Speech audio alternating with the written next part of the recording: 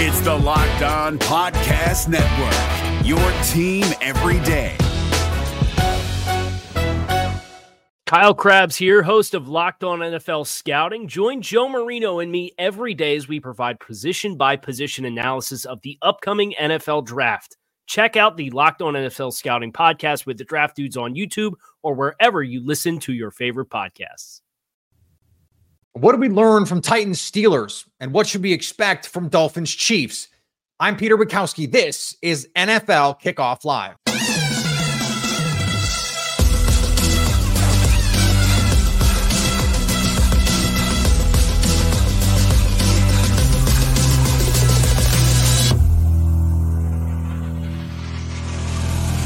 Welcome to NFL Kickoff Live. It's the best hour of football talk every single Friday. We'll go around the NFL, talk about every team and every game, and plus get local insight you can't get anywhere else but right here on Locked On. I'm your host, Peter Bukowski. Alongside me, Jarvis Davis and Kyle Krabs. Let's get straight into Thursday night football. Guys, the Pittsburgh Steelers incapable of playing a normal football game. Apparently, certainly for the first three quarters, they are incapable of playing a normal football game. But Kyle, at the end, it was Kenny Pickett making the plays that they had to make. Deontay Johnson gets his first touchdown in approximately a decade. And now they're sitting here in pretty good position in the AFC. What do you think of Pittsburgh as an AFC team right now? Yeah, they were a team coming into the season you knew there were questions about, but you looked at the schedule that they had and how you felt it would break. And if they could perform well in the AFC North, you felt good about their ability with the Mike Tomlin floor, right? The Mike Tomlin floor is 8 losses. And if you could perform anything higher than that, you're going to be in position to contend for a playoff spot. And here they are, halfway point of the season at 5-3, halfway to double-digit wins. And credit to a couple of playmakers between Deontay Johnson and Jaylen Warren ripping off that big run to put him down on the goal line, and Najee Harris having a couple chunk runs. So I think Pittsburgh, has some nice things to take away from this game against a physical Tennessee team that sold a little bit at the deadline with Kevin Byard, but certainly felt like they got some juice with Will Levis at quarterback versus what they've been working with previously this season. Yeah, I want to get to Will Levis in just a second here. I want to stick with Pittsburgh though, Jarvis, because Kenny Pickett, he plays this perfect preseason. And actually legitimately had a perfect passer rating in the preseason. And if you ever need evidence that the preseason is fake, that is it, because he has been a bottom tier quarterback so far in this NFL season. How much of that is, do you think, sophomore slump versus, some of the pieces around him? Matt Canada has been the whipping boy, certainly from Steelers fans here. To what do you most attribute the fact that we haven't seen Kenny Pickett take the year 2 jump that some people thought he could take? I think that I think the dysfunction on offense is the thing that I will point to, because when you think about Matt Canada being the whipping boy, Kenny Pickett having some questions coming into this season, and also the injury to Deontay Johnson, I think that was a big one, because since he's been back, 29 targets, 20 catches, 254 yards, like you mentioned earlier, he got his first touchdown. So I think this offense is starting to look like a real NFL type offense. You got Najee Harris involved, you got Jaylen Warren, who is the more explosive back. I think we can all agree on that part of it. Yeah. So, and everybody was out there making plays. So I think that's the thing that you be able to find a rhythm as far as the offense goes, and look how the flow of it is, and know who your playmakers are. And then, hey, George Pickens can be a wide receiver too, I feel. And with Deontay Johnson taking over that wide receiver 1 spot. So all those things kind of add up to, hey, they're getting healthy. And Matt Canada is starting to figure out, hey, I can actually call plays in this league and come up with a nice game plan to beat a team like the Tennessee Titans. So I think it all was a matter of timing and the dysfunction to start off. But now that you got some guys healthy and you're starting to figure out how to use those weapons, all those weapons that you have on offense, I think that's the key to what we saw last night. Yeah, I was talking to a league source the other day about the Steelers offense, because I was like, I see some similarities with the Packers and some of the things that they're doing, the stagnant sets that you see. And he was like, yeah, that offense is as bad as you think it is. People within the league think that offense is as bad as you think it is. And they just have enough playmakers right now to overcome it. Kyle, you mentioned the floor, the Mike Tomlin floor. How much of that is this defense? We've been talking for almost 5 minutes about the Pittsburgh Steelers, and we haven't mentioned the name TJ Watt. Alex Highsmith had 2 sacks in this game. It seems like we're just That's just a given that the defense is going to be really, really good. But they are one of the few defenses we see every week change football games with the plays that they make. Yeah, their front seven is something spectacular. And I think you saw some of the miscommunications without Minkah Fitzpatrick, who didn't play. He had the hamstring injury. And we could talk about Tennessee and the first half and how the script played out. But when they did get to Will Levis, it was that pressure off the edge, and Cam Hayward comes back. That's a huge boost for them. So kind of the exchange of you lose one blue chip player, you get another one back. Cam Hayward's one of the better interior defensive linemen in football. And it just allows them to dictate terms. And when you're going against a team like Tennessee, who wants to big boy people and run the ball and play games close to the vest, when you got to drop back, when you don't stay on schedule, those guys can hunt. And they got after him rushing the passer, especially down the stretch. You could tell the passing game for Tennessee was much less comfortable in the second half of that football game. And Watt himself is somebody who changes the game plan for how you come into every week when you try to play Pittsburgh. So if you're not going to score 24 plus points, you're probably going to be in a one possession game late in the game, and you better hope the ball doesn't bounce the other team's way, because if it does, then Pittsburgh's probably going to walk out of there with a win and a closely fought victory. Yeah, the ball has bounced their way. They are a little bit the 2022 Vikings, where they're just winning all these one-score games. All the underlying metrics say, they're not a very good team. And yet, it's not going to matter if they win 10 or 11 games, because they're going to go to the playoffs. Jarvis, I want to flip this with Tennessee, because Will Levis has been one of the bright spot stories so far in this season for this Tennessee offense.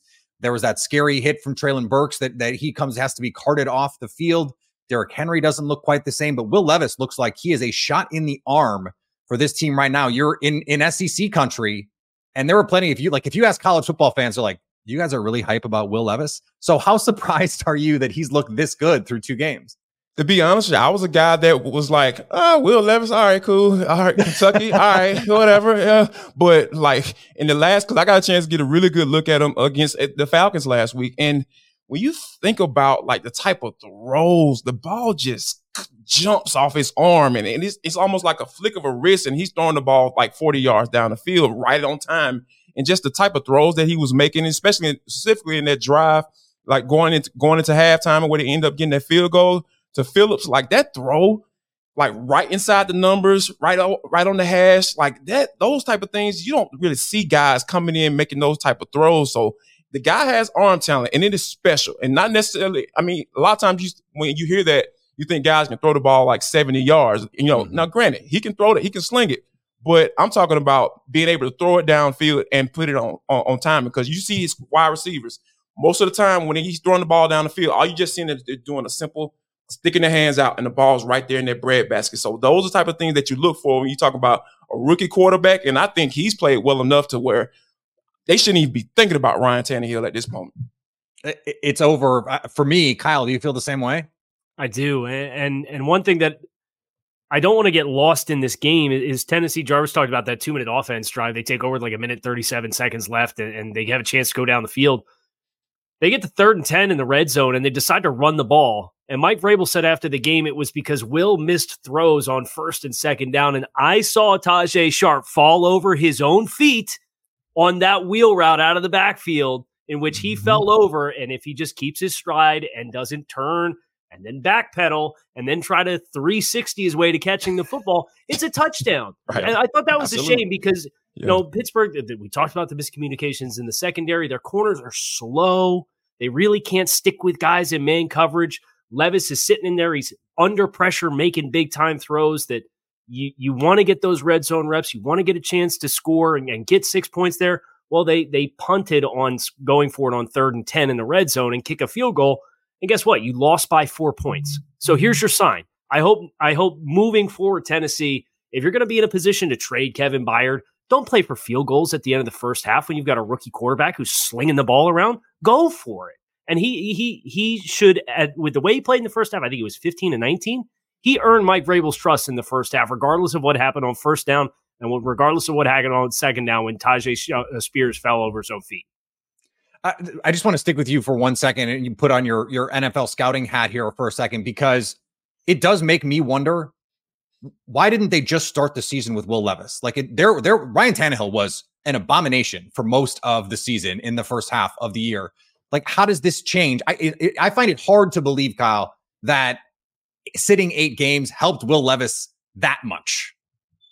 Yeah, I mean, maybe from a vocabulary standpoint and from a size of the menu that you have to work with standpoint, but I generally agree with where Ryan Tannehill was with the injuries that he had last year, with the regression. This was not the 2019-2020 version of Ryan Tannehill, even the last 2 years.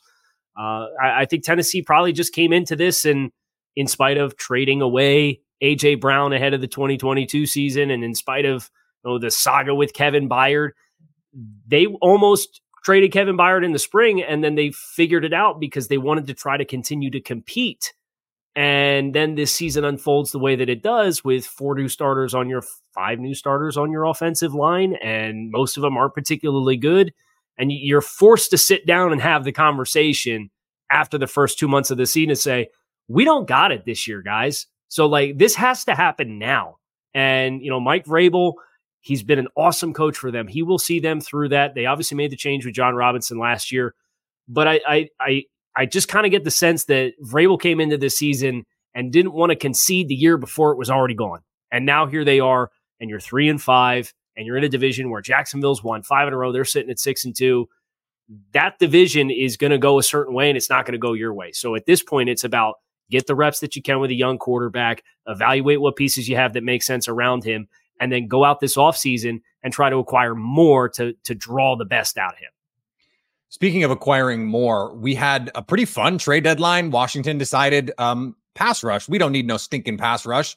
They trade Chase Young to the 49ers. They trade Montez Sweat to the Chicago Bears. And that Byard trade in Philadelphia maybe set off a little bit of a chain reaction. These NFC teams in particular loading up a little bit here. Jarvis, this Chase Young trade, when you saw it, were you surprised, especially given that we saw Montez Sweat first for more? Were you surprised that no one else was like, hey, we'll do this trade, and the 49ers were able to grab a sterling young talent like Chase Young?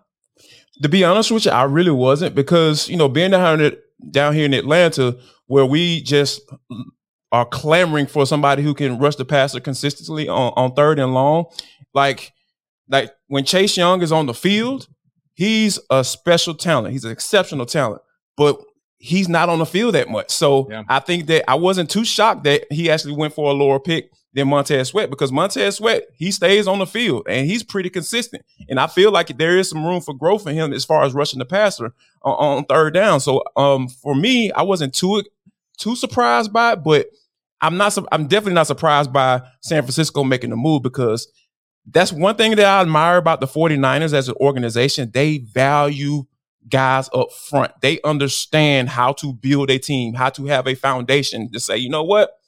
We don't care what our back end of our defense looks like.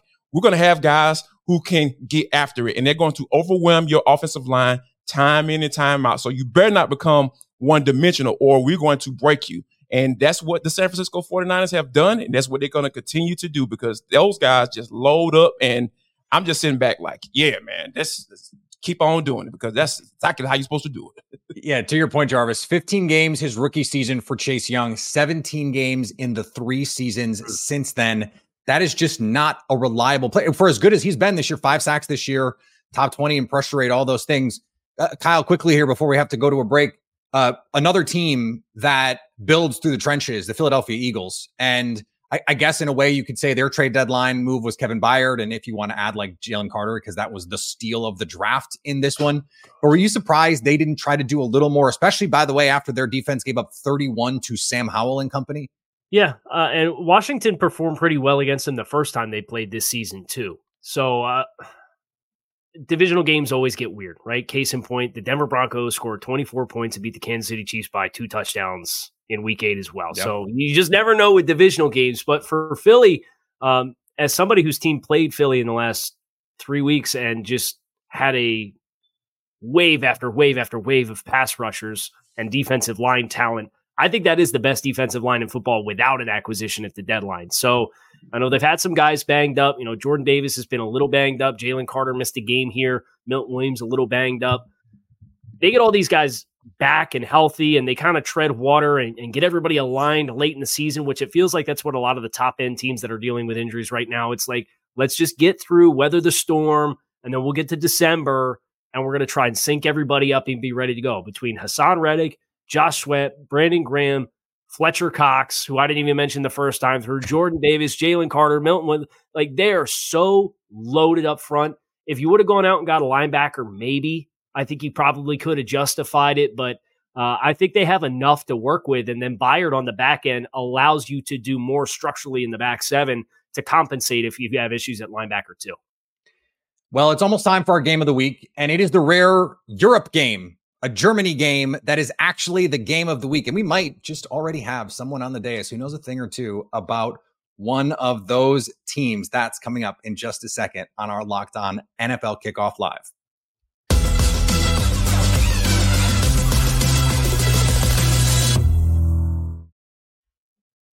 Folks, listen up. Jarvis Davis here for Prize Picks. This episode of NFL Kickoff Live Show is brought to you by Prize Picks. PrizePicks.com/LockedOnNFL. PrizePicks.com/LockedOnNFL. That is the website that you need to go to right now because this is the most fun I've been having, winning up to 25 times my money this football season. You just select two or more players, pick more or less on the projected stats, and place your entry. It's just that simple, guys. I've been testing my skills on Prize Picks this football season because it's the best way to play daily fantasy sports. You don't have to wait for it to the end of the season, go collect your money. And then next thing you know, the guy don't want to pay up and all that good stuff. You got to worry about all of that. Daily fantasy sports is Prize Picks. I'm telling you, that's the place you need to go to right now. Also, they offer weekly promotions that can lead to big payouts like Taco Tuesday. We going up. Each Tuesday, Prize Pick discount select player projections up to 25% to provide even more value. So if you haven't gone to the website, what the heck are you waiting on? I'm literally looking at you at that keyboard right now. Start typing prizepicks.com/LockedOnNFL. So go to prizepicks.com/LockedOnNFL and use code LockedOnNFL for a first deposit match up to $100. What? A first deposit match up to $100. So yeah, like start moving those fingers, folks. All right. And here's what you need to do because Prize Picks is the best daily fantasy sports place, and it's always going to be easy. Is your team eliminated from the playoffs and in need of reinforcements? Maybe it's time for a rebuild, or maybe they're just a player or two away from taking home the Lombardi Trophy. Either way, join Keith Sanchez and Damian Parson for Mock Draft Monday on the Locked On NFL Draft Podcast. They'll tell you which college football stars your team will be taking in the 2024 NFL Draft. Check out Mock Draft Monday on the Locked On NFL Draft Podcast, part of the Locked On Podcast Network, your team every day.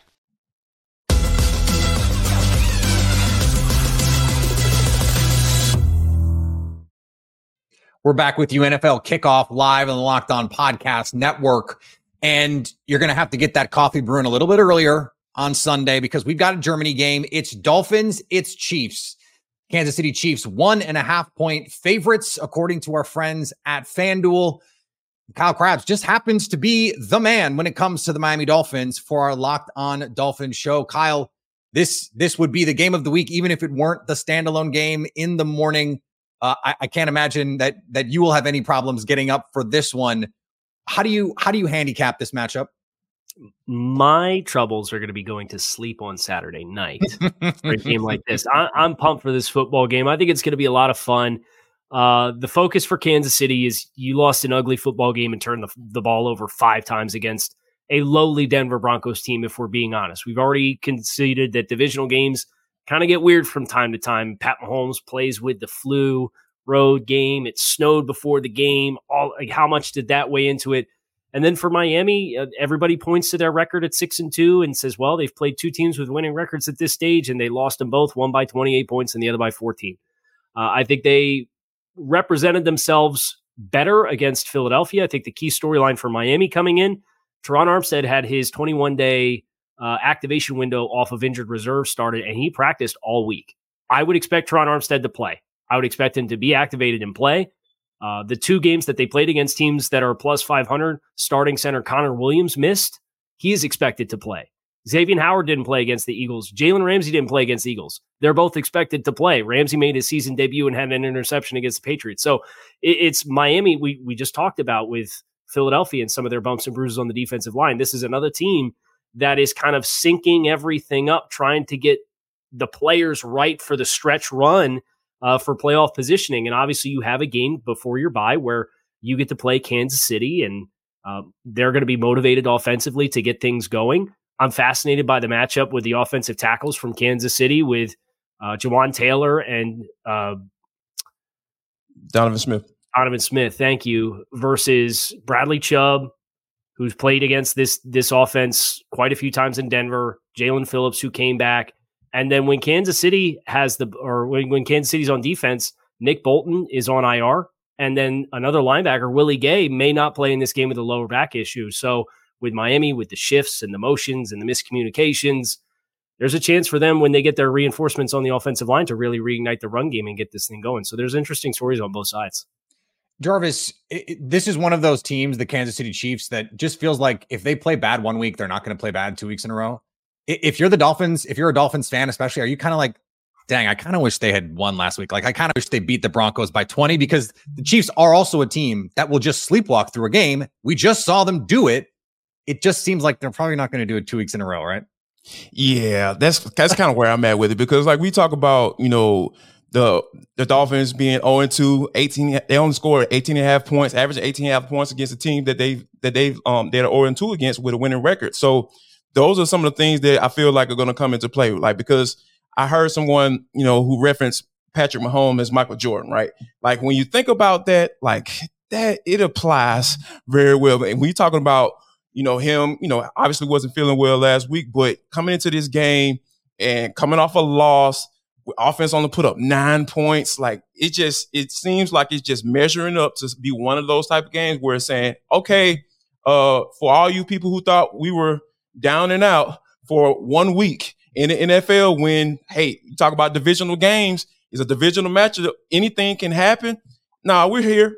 And I think that this offense is definitely going to get it together. And I think it all starts with the running game, because, I talked about on this show, Peter, time and time again, like, everybody gets all fascinated with the pass and all that stuff. And I get it. Those numbers look really sexy on paper, but it's all about balance and getting Isaiah Pacheco involved in this game. I think that's going to go a long way with them, with having Michael Jordan with the ball in his hands. If it's close in the end, like, yeah, I'm putting my money on Patrick Mahomes at the end of the day. Jarvis, how would it change your opinion if you knew whether or not Taylor Swift was going to be there? Travis Kelce numbers are going to be inflated. It seems like every game that she attends, Travis Kelce just goes off. And, of course, when you have a little motivation, you got your sweet thing up there in the press box with mom kicking and everything. Like, you want to put on a good show. So I feel like if Taylor Swift is there, oh my gosh, better watch out, Travis Kelce. I hope you have him on your fantasy team, because it's go time and he's about to go off. He was already talking a little trash too. Like, hey man, we're going to get it together. We're good to go. So yeah, be careful or watch out, Miami Dolphins defense, if Taylor Swift is there and the Swifties, because we know they're going to be in full effect. Absolutely. Speaking of big brands and superstars, the Dallas Cowboys are trying to remain in the conversation for the top teams in the NFC this week. They get their divisional rival and the class of the NFC right now, the Philadelphia Eagles. How does this one shake out? Our Locked On Eagles host, Gino Camilleri, and our Locked On Cowboys host, Marcus Mosher, break it down.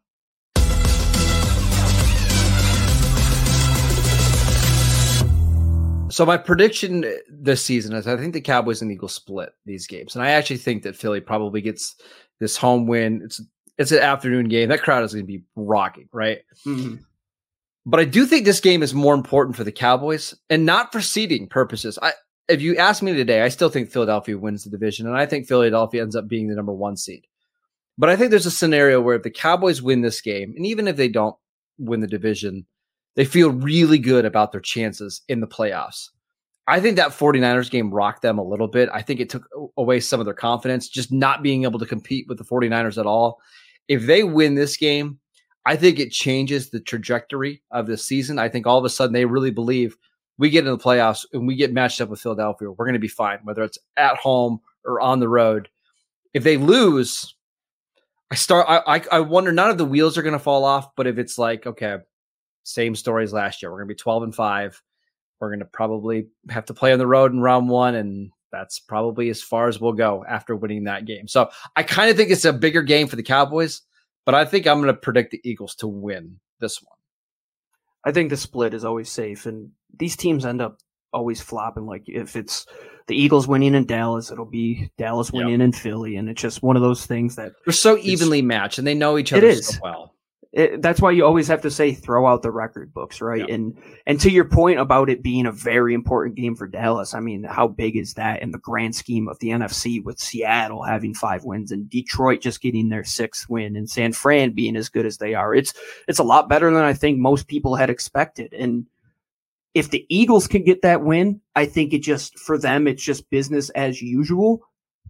But if they lose, and if it's close, I think all things considered, it's an NFC East matchup. You were close with Washington twice. Yeah, you'll get over it. But if the Eagles don't show up in the middle of the afternoon, right before their bye week, it's almost summer vacations on the horizon and we can get healthier. Like, let's throw everything at them. That's a real wake-up call for who you are as a football team. And there have been questions at times. I mean, they've had slow starts and they've had sloppy stretches of play. They haven't been this perfect team that I think a lot of us were accustomed to in 2022. But now it really comes down to hunkering down and taking care of the division. Can you be the first team to go back-to-back in the division since forever ago? It's going to have to come down to this game. Because like I said, I keep going back to it. The Eagles don't play next week. To have the opportunity to give Dallas the chance to make up 2 games over the next 14 days is not something you want. As Nick Sirianni being the head coach, you don't want the media to start asking questions for the next 2 weeks. Not us here at Locked On Eagles, but the talking heads in Philadelphia. Sure. Yeah, it'll get really messy.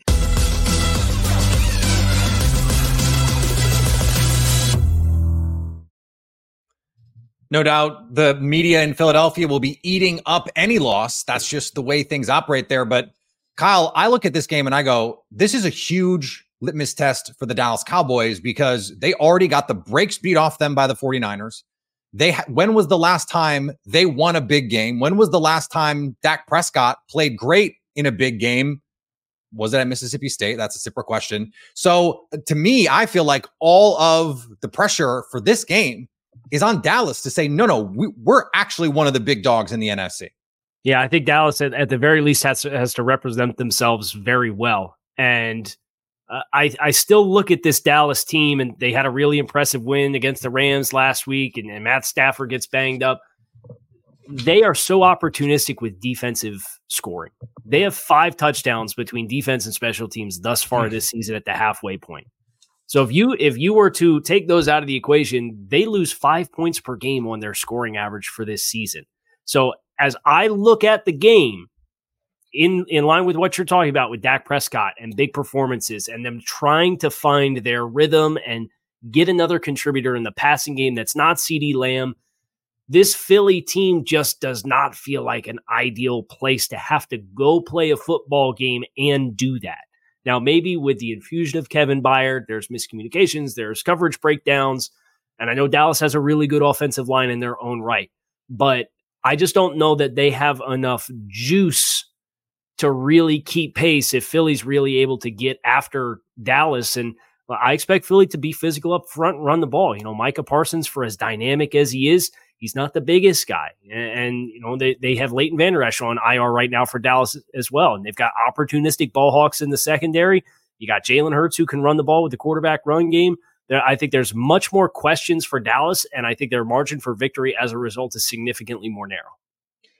Jarvis, the flip side of this for Philadelphia is, I'm not compelled by that. There's pressure on them. They don't want to answer questions for 2 weeks. No one wants to lose and answer questions for 2 weeks in any game. But it does seem like they have an opportunity here to say, all right, the 49ers, Brock Purdy has looked human the last couple of weeks. That team, I know they added Chase Young, but like they're going to go as far as the quarterback can take them. For Philadelphia, they're like, hey, we just won the NFC and we haven't looked great. Just wait until we really get playing. And we're going to show you this week against Dallas. Like this could be the week that they say, hey, look, this is our conference. It's been our conference. there is certainly some incentive here. Absolutely. Because when you think about, wanting to get back to a Super Bowl, because Nick Sirianni is the type of guy, he comes off as a guy that's saying, yeah, I like to do what I want to do. And yeah, we're going to do the mush rush or whatever you want to call it, the Philly love. I don't even know what they call it, a brotherly push, whatever they call it these days. Like they want to say, hey, we're going to be able to put our stamp on this particular game, I feel. And just step on the Cowboys and make fun of them like we normally do, because we know that, like you mentioned, Dak Prescott, like my father has been a lifelong Cowboys fan for some strange reason. And growing up in Atlanta, I still don't get it to this day. And I was having a conversation when he was like, yeah, the Cowboys gonna do their thing. I was like, yeah, you really believe that? Like, I mean, I know you really believe that because you're a delusional Cowboys fan, but like, do you really see that happening? And I just don't see that happening in this particular game, because I had a good feeling, and we talked about it on the show last week. I had a good feeling that the Cowboys were going to come out and beat the Rams. I didn't think they're going to beat them like that, put a 40-piece up on them. I didn't think they were going to do like that, but they did exactly what I thought they would do in a game that, it doesn't really necessarily mean too much. And yeah, those are games that Dak Prescott shines, right? But like games like this, you're going into Philadelphia, you're going up against a team that knows that they're better than you, or they're going to assume that because, hey, they don't respect you like that, because nobody respects the Cowboys in big games. And I think that this is a game that the Philadelphia Eagles are going to come to play. And I love the fact that, Kevin Byard is there in the back end of their secondary, because Lord knows that's where they need their help. And I think he was a guy that was very accountable after playing in his first game. He's saying, you know what, we're going to have to get this thing situated. And I wholeheartedly believe that they are going to get it right on the back end. And once you talk about the back end of that defense getting to a point where they're playing at a high level, couple that with that front, that's scary. I'll just leave it at that. Yeah, the Cowboys doing their thing in big games over the last 25 years has not gone great. So I don't know why you'd want the Cowboys to do their thing in this one. We're going to play a little game of Sell Me Why coming up here on the Locked On NFL Kickoff live show.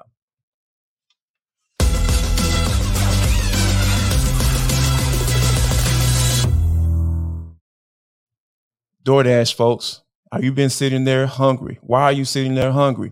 You don't feel like getting into the car? I get it. I've been there before. I promise you I've been there. I sit on my couch in the middle of the night, say, you know what? I'm hungry, but I don't want to drive anywhere.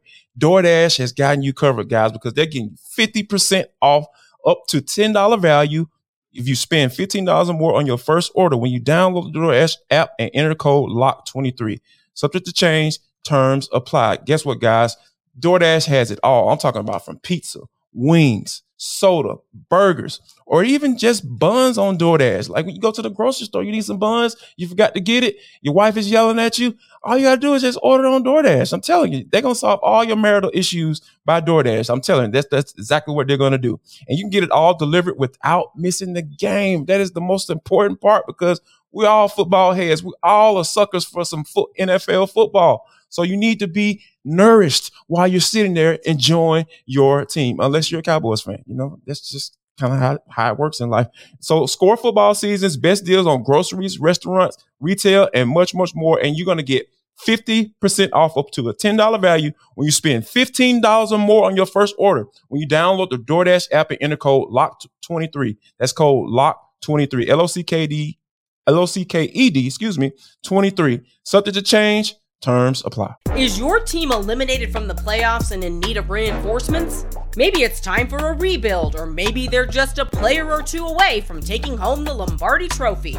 Either way, join Keith Sanchez and Damian Parson for Mock Draft Monday on the Locked On NFL Draft Podcast. They'll tell you which college football stars your team will be taking in the 2024 NFL Draft. Check out Mock Draft Monday on the Locked On NFL Draft Podcast. Part of the Locked On Podcast Network. Your team every day.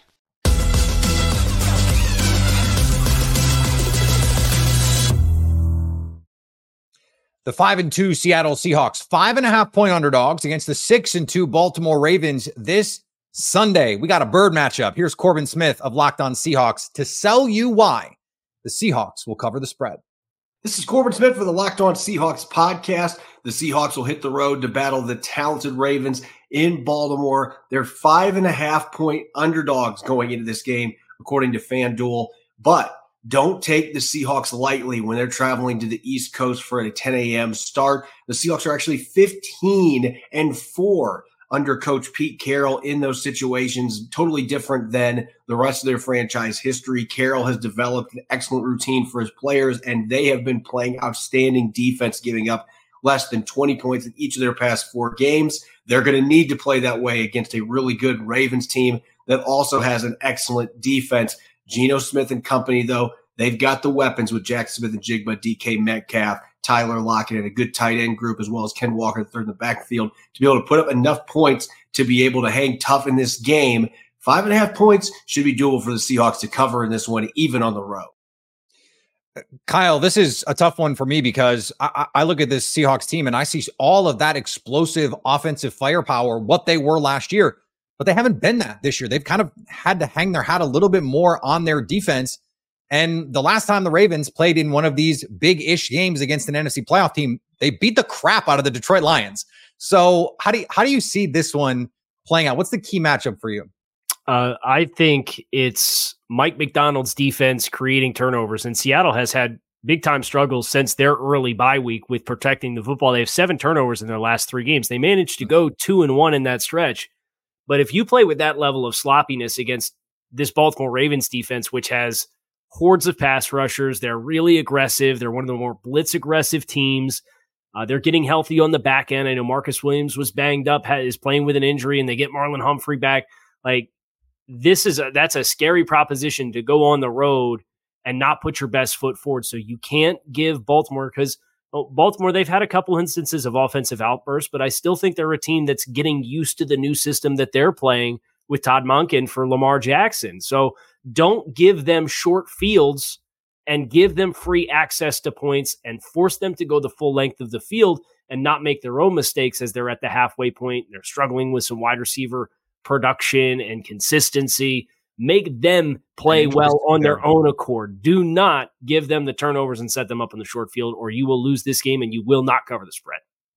Jarvis, why do you think the offense in Seattle has not clicked to the way that it's mostly the same guys, and they added Jackson Smith and Jigba? That was supposed to take this offense to the next level, and it just hasn't so far. What have we known the Seattle Seahawks identity to be? Running the football and playing defense. That's why they traded for Leonard Williams. That's why they drafted a few running backs and started with Kenny Walker out of Michigan State. All of those things matter. Like, it's so hard to get away from who you are. When you start to do that, you draft all these sexy weapons. Like, I think there seems to be a theme here today. I don't know what's going on with me in my life, but when you start drafting all these weapons, now you got to figure out how to use them, right?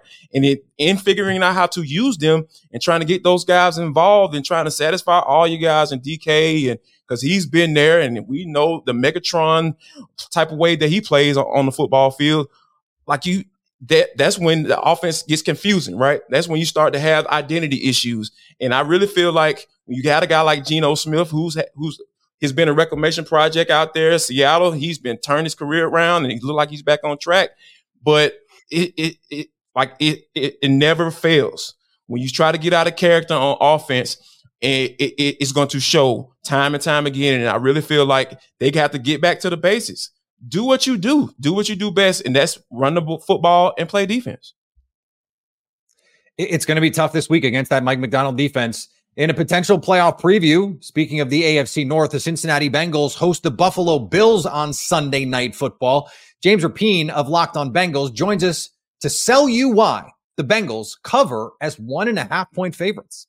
The Bengals are 1.5-point favorites against the Bills on Sunday, according to FanDuel. Will they be able to handle business against their AFC rivals and win their 4th straight game?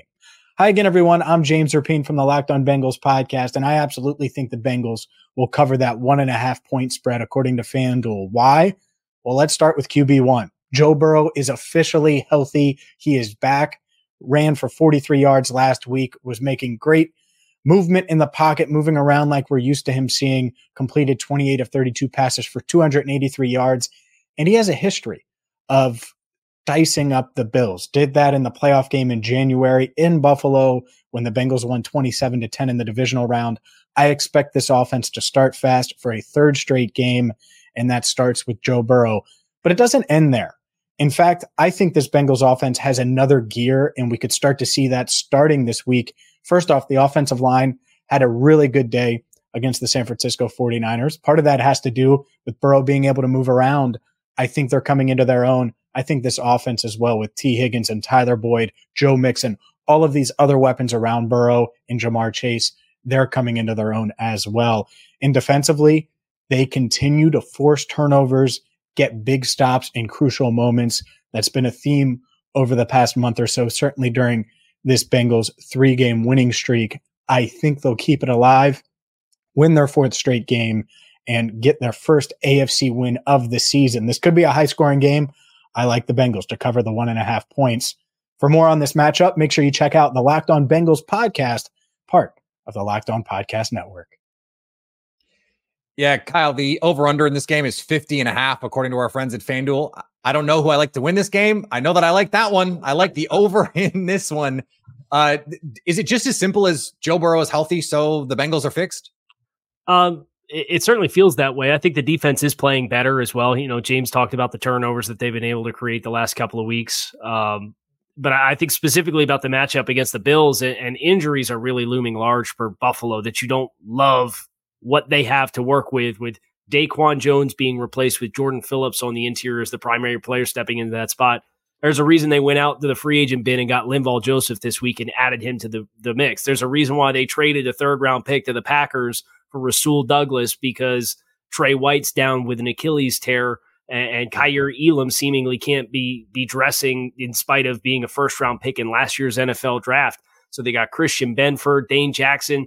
They're really hurting on the back end. Matt Milano, the quarterback of that defense, is down. Tyrell Dodson has been a good player, but they don't have another player. He was supposed to be the de facto 2 linebacker because they run base nickel. But if he has to be the guy trying to place Milano, I don't think that matches up well. And then you look at the weaponry of Cincinnati, Jamar Chase. He mossed them in the playoff game last year. And if you don't have the pass rush up front, Von Miller's back, but he's not Von Miller. You don't have Daquan Jones, who's playing at like probably an all-pro level with what he showcased in the first month of the season. It's just too much, I think, to overcome to go into Cincinnati and play. I know Buffalo's motivated because of the way the playoff game went last year. And if it was in Orchard Park, I'd probably feel different. But the fact that it's in Cincinnati, I think negates the human element of Buffalo's motivation to play the game, where I think the personnel issues with Buffalo being as banged up as they are just going to be too much to overcome. Yeah, Jarvis, I'm pretty sure that Kyle made up at least 3 of the names that he just mentioned that are playing in that Bills secondary, because this is a really banged up group right now. And this is a team that lost to the Bengals 27-10 in the postseason. Kyle mentioned that one. Why should we believe that this matchup is going to go any differently given the composition of these two teams right now? We shouldn't believe that because here's the thing, like watching the Bengals, the really cool thing that I like about what they've been doing offensively is Joe Burrow has been getting the football out of his hands. And that makes sense, right? Because you have so many playmakers on that offense. You know, when you talk about, Jamar Chase and what he's able to do, and you got guys like Tyler Boyd who can still make plays for you. And then magically, they just realized that Joe Mixon, hey, let's get him the football as well. Let's put the ball in his hands, whether we're turning around and handing it off to him or we're throwing it to him out of the backfield. So I just think that, given, with Joe Burrow Joe Cool coming off of injuries and playing and being the type of quarterback that he is, hey, let's get this until we feel like he's fully healthy. Let's not drop him back, do these 7-step drops. I'm talking about let's get the ball out of his hands, get into the hands of the playmaker, and let's move the chains. And then we'll figure out once that defense start coming up and start being aggressive and start trying to come down and press and all that stuff, that's when you take your shots down the field, because we know that they have the weaponry to be able to take advantage of one-on-one coverage downfield. Lastly, here, the Los Angeles Rams traveled to Green Bay to take on the Packers. The Rams 3-point underdogs in that one. Here's Doug McCain of Locked On Rams to sell you why the Rams cover that spread. Hey, what's going on, Locked On NFL? Doug McCain here from Locked On Rams, and I'm here to tell you why the Rams are going to cover the +3 spread against the Packers. Reason number one, I believe that Matthew Stafford's going to play. The big question here in Ramsland is it going to be a thumbs up or thumbs down for Stafford on Sunday? He's been dealing with a thumb injury that's held him out of practice all week. Head coach Sean McVay said it's going to be a game-time decision. I think he's going to give it a go because, one, he's the ultimate competitor. He's a warrior. He's played through injuries in the past. And two, the Rams need this game in a big way if they want to have any realistic chance of making the playoffs this season. Here's Stafford. Here, Matthew. If you need my thumb, you can take it. You can take my thumb. I don't need it. Just be QB1 and lead this Rams team to a victory. Now, if he's unable to give it a go, expect to see backup quarterback Brett Rippon under center. Last week, in relief of Matthew Stafford, he went 5 for 10 for 42 yards. Not the best backup quarterback in the league by any stretch. You're going to need a big game from him if he's going to be QB1 this week. Now, the second biggest reason why I think the Rams will cover, I think they're going to get a big bounce back performance from the Rams' top two receivers. Cooper Kupp and Puka Nacua did not have a good week against the Cowboys. Puka Nacua, 7 targets, had 3 catches, 43 yards. He dropped a touchdown. He's the rookie phenom. And then Cooper Kupp did not look like Super Kupp. He did not look like Mr. Triple Crown, had less than 30 yards receiving for the second week in a row. And you look at this Packers secondary, they've been melted cheese. I think you're going to get a big game from them. And then you look at this Packers offense, less than 21 points a game for the last 5 consecutive games. Jordan Love hasn't been on the same page with this receiving core. You look at guys like Christian Watson, guys like Jaden Reed, who had a nice game against the Vikings. But I look at Christian Watson and Romeo Doubs. Last week, 17 targets, just 7 catches for 51 yards. I look for a big bounce back performance from this Rams secondary. It hasn't looked good the last couple of weeks. They've been barbecue brisket, but I think they're going to step up. Akella Witherspoon, having one of the better years for the first part of the season, has started to drop off the last couple of games. I look at that matchup between him and Christian Watson. Watson, he's got the size, he's got the speed. Witherspoon, he's got the size, but does he also have the speed to keep up with him? So I think this Rams team, Stafford under center, a desperate team, a Packer team that's been reeling. I like the Rams winning this one in Green Bay, covering whose house? It's Locked On Rams house. There's a lot in there. A lot in there. Barbecue brisket, yes. Melted cheese. Oh, now I'm just hungry. Can we? I'd like some buffalo brisket and maybe some melted cheese on some bread. DoorDash, Peter. DoorDash. I promise they got you. Great point. That is why they pay you the big bucks, Kyle. This does seem like it comes down to who's playing quarterback for the Rams. If it's Matthew Stafford, it's kind of hard to pick the Packers right now, given the way that they played. But if it's Brett Rippon, who I don't know, is he an NFL player? Maybe. It seems like everything is going to be who's playing quarterback for the Rams. Yeah, and I know we got an update this afternoon that they're willing to take that all the way up to game time. So we'll find out about 90 minutes before the kick if we have any confidence in the Rams' ability to cover this spread or not. But I think for the Rams, with their bye week coming up, it just doesn't seem like the smart thing. He's on a $100 million contract. They've got the bye week. Just rest him. I say that not because I cover the Packers, maybe a little. I think the concern is the Rams are starting to show a little bit of their inexperience. They're so young in so many places, and they're 1-3 in their last 4 football games, and they've been very inconsistent. They haven't played complementary football. You get one side of the ball that shows up, the other side of the ball doesn't show up for you. And if you run out Brett Rippon and you lose that game, you go to 3-6, you come out, and you got to play Seattle coming out of the bye. You still have a trip to Baltimore in there. You still got to go to San Francisco this season. So you start doing the math of what were your aspirations for this season. You don't really have a lot of margin for error because you're now sitting at 3-5. So I think if he can go, you probably try to get some momentum and climb back to 4-5 and say, okay, we come out of the bye week. We get Stafford a week of rest. We can get back to 500 for the stretch run before we go to Arizona with our 11th game of the season. So I do think it, in the scope of the NFC, Peter, you mentioned when we talked about the trade deadline, a lot of jostling amongst a lot of teams in the NFC. Those playoff spots they feel are up for grabs, and the Rams, I don't just think they have a lot of margin for error because they've been slipping the past month. This to me, Jarvis, comes down to how delusional are you about what's going on in the NFC? This, to me, the Rams are not really a competitor in the NFC, but Sean McVay is probably not going to accept that.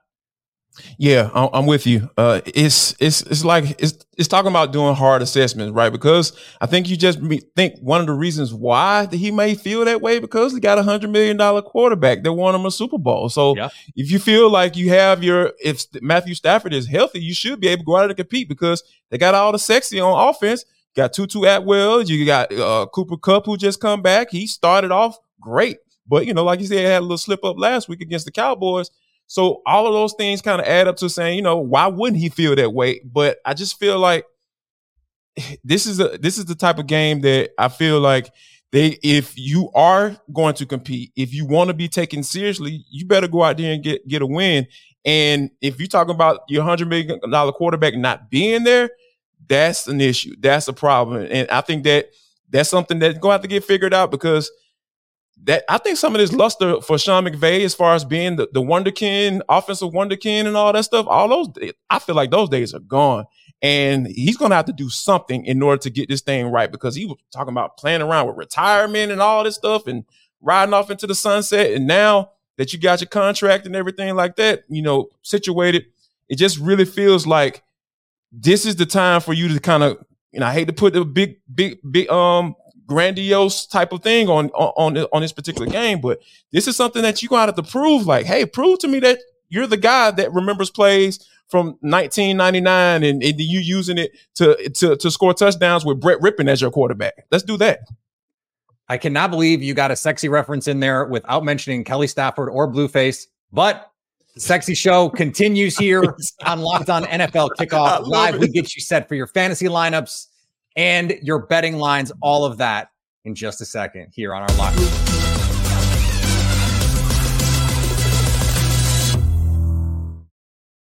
Guess what, guys? Jarvis Davis here for Prize Picks. This episode of the NFL Kickoff Live Show is brought to you by prizepicks.com/NFL. Yes, you need to go to that website. If you didn't go to it earlier on, what the heck are you waiting on? Why are you tripping? I need you to go here because this is daily fantasy sports made easy. I've been having the time of my life, winning up to 25 times my money this football season.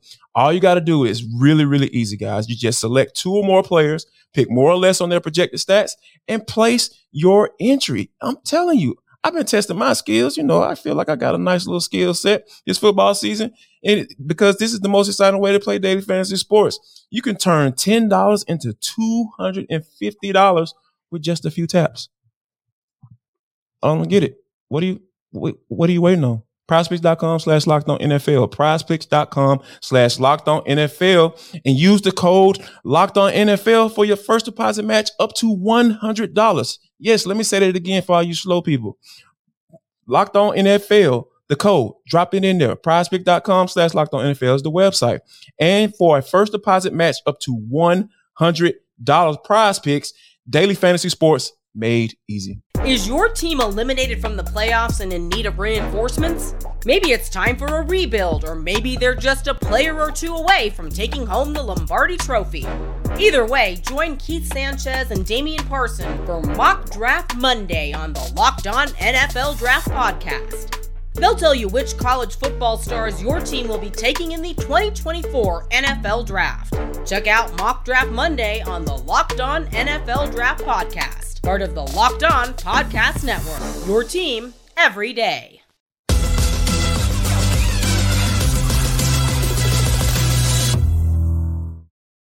All right, which player should we be getting into our fantasy lineups this week? Locked On Fantasy Football host Michelle Majuk gives us her top 3 players we need to start for week 9.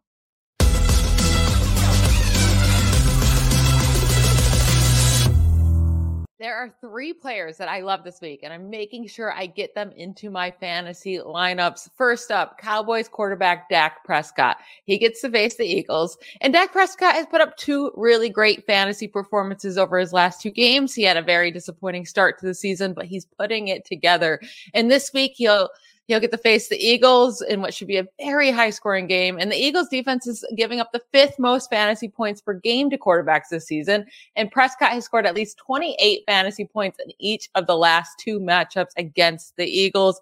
Dak Prescott should finish as a top 6 fantasy quarterback in week 9. Next player I'm getting into my lineups is Colts running back Zach Moss against the Carolina Panthers.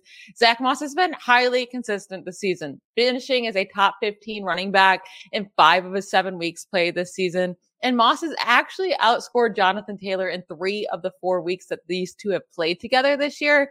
And he gets an extremely favorable matchup this week against the Panthers, who are allowing the 2nd most fantasy points per game and the most touchdowns to running backs this season. I think both Zach Moss and Jonathan Taylor are smash plays in week 9. And then last up is Chiefs wide receiver Rashee Rice against the Dolphins in Germany. So early game, but it just feels like Rashee Rice is sitting right there. He's a rookie and he's sitting right there on the edge of a massive breakout performance. He played a career high 60% of snaps last week, and he's had at least 50 receiving yards in each of the last 3 weeks. Vegas is expecting this game to be a super high scoring game with the highest over under of the week at 51 points. So there should be a ton of scoring opportunities for Rashee Rice in this game. So his upside this week is extremely high, and I want him in my fantasy lineups in week 9.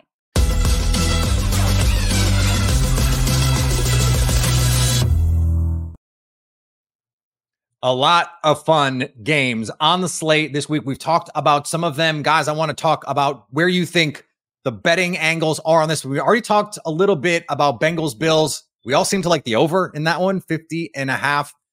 Are we in agreement that the Bengals -1.5 is the play, Kyle?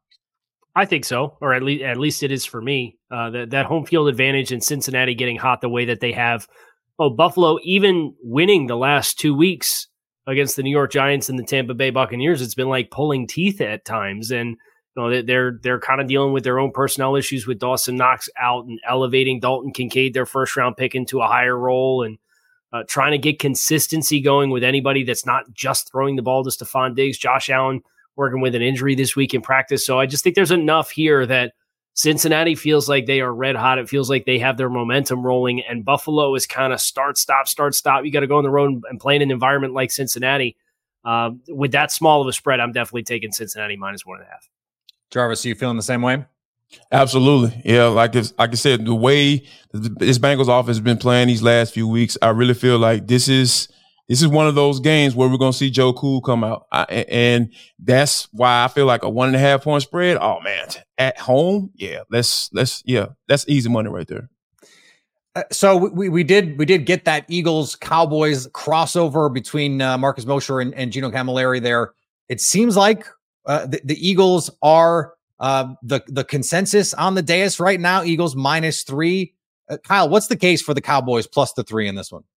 I think the case is Philly doesn't have success running the football, and they have to get one-dimensional. I know A.J. Brown has been monstrous this season, and he's 929 yards or whatever it is through the first 8 weeks of the season. But I think Philly has to be able to keep you off balance because of all the ball hawks they have in the secondary. If you're going to turn this into a drop-back passing game with Jalen Hurts against Dan Quinn and all the things that he can do with scheming pressures, I think that's where Dallas could get some inroads. Do I believe that happens? No, I don't. I think Philly is able to control the line of scrimmage. I would take Philly -3, but if there was the pathway for Dallas, we talked about the defensive scoring that they had. You got to get on top early. You got to force a big mistake early, maybe steal a possession, go up 2 scores, and then try to boa constrict your way to a win against Philly by forcing them to be what they don't want to be offensively. Jarvis, for the Eagles, they're trying to find some continuity on defense. It seems like this is a showcase game for them. Potentially, you've got Kevin Byard with a little more time to come in. Like, I feel like I kind of want to take like Philly on like an adjusted line, like adjust this out to 7, because I feel like if Philly wins, they could be 10, it could be 14. Yeah, easy. Yeah, because like what Kyle talked about as far as that balance, man, I think that's a big thing for them on the offensive side of the football. So, when you have a guy like Byard coming in the middle of the season, they're used to doing things a certain way. This is a guy who's a former all-pro safety. So when he coming in that first game, like, you really have to give him some grace coming in, right? Because I know people are like, oh my God, the defense still looks exactly the same. No, let's get him in there, get him sitting down with the defense coordinator for the second week. And hey, how you want to do things? What do you like to do? This is how we used to make this call when we were talking about this particular coverage. The language is different, right? Like you may have the same type of scheme, but you communicate in different ways with his secondary that he played with in the Tennessee Titans versus the Eagles. So I think once you get him integrate into that system, I really feel like you're going to see why they traded for him in this second week versus the first week, because like you said, he's had time to sit down and kind of figure out how they do things. And then he's going to be able to bring some of the things, the way he does things, integrate that into it as well. And I really feel like you're going to be in a space where you're going to see the benefit of it. And I think that the Cowboys are a perfect team to be going up against for them to put it on display. Kyle, let me throw a little bit of a curveball here at you as we wind up here. This Buccaneers-Texans game is one of those like random games that I'm really excited to watch because I want to see Todd Bowles against CJ Stroud. I want to see if the 1 week blip of Stroud not looking great is a blip or if it's a bigger deal here. Texans 3-point favorites hosting the Tampa Bay Buccaneers. Do you have a lean on this one? Yeah, I think anytime you have an aggressive defense going against a young quarterback, I do think that is a matchup that I don't love. Now, Houston, I don't want to say they've overperformed expectations because I think everybody expected this to kind of be a scrappy team. I don't think many people expected them to be sixth in scoring defense at this stage of the season. And that's the concern for Tampa Bay is they're not very well balanced offensively. They cannot run the ball at all. They are horrible on the ground. So it's Baker Mayfield coming out and throwing against this Houston Texans defense. But I kind of lean into the experience of Tampa Bay with them performing, kind of sticking through that gut check game against Buffalo and being there close at the end of the football game, but not quite getting it done. Whereas you worry about a young team like Houston losing at Carolina, then coming home, they got a big game against Cincinnati next week. Like they're kind of in the meat of like this very chaotic stretch of their season. I would trust the team that has more experience to get it done in a game like this, but this is one of those ones where I think you could flip the coin, and I wouldn't be surprised at the outcome either way. I would just lean Tampa Bay. For me, it's just one of those games why I'm so interested in it. First of all, I'm a dork, and so I like stuff like this. But also, I think DeMeco Ryans has done such a great job this season, culture-wise, schematic-wise. You mentioned what they've been able to put together with a defensive group that, by the way, is not that talented. Will Anderson has been unbelievable. And so if DeMeco Ryans is the coach of the year, I feel like this is the game where he says, yep, this is my award. I'm taking it. And we are a franchise going in the right direction. We really brought it on a high note. Texans Bucks. Let's do this. I'm Peter Bukowski. That's Jarvis Davis and Kyle Krabs. This has been Locked On NFL Kickoff Live. Catch us every Friday from 2 to 3 p.m. Eastern Time. Part of the Locked On Podcast Network, your team every day.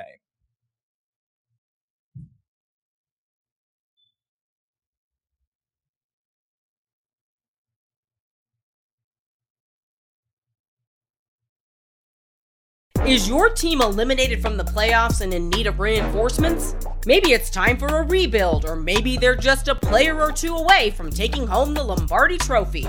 Either way, join Keith Sanchez and Damian Parson for Mock Draft Monday on the Locked On NFL Draft Podcast. They'll tell you which college football stars your team will be taking in the 2024 NFL Draft. Check out Mock Draft Monday on the Locked On NFL Draft Podcast, part of the Locked On Podcast Network, your team every day. If you're looking for the most comprehensive NFL draft coverage this offseason, look no further than the Locked On NFL Scouting Podcast. Join the draft dudes, Kyle Krabs and Joe Marino, as they go position by position through the NFL free agent class and into the star-studded crop of college stars who will be selected in the 2024 NFL Draft. If you want to know who your favorite NFL team should be adding to its roster, you need to check out Locked On NFL Scouting, available on YouTube and wherever you get your podcasts. Part of the Locked On Podcast Network, your team every day.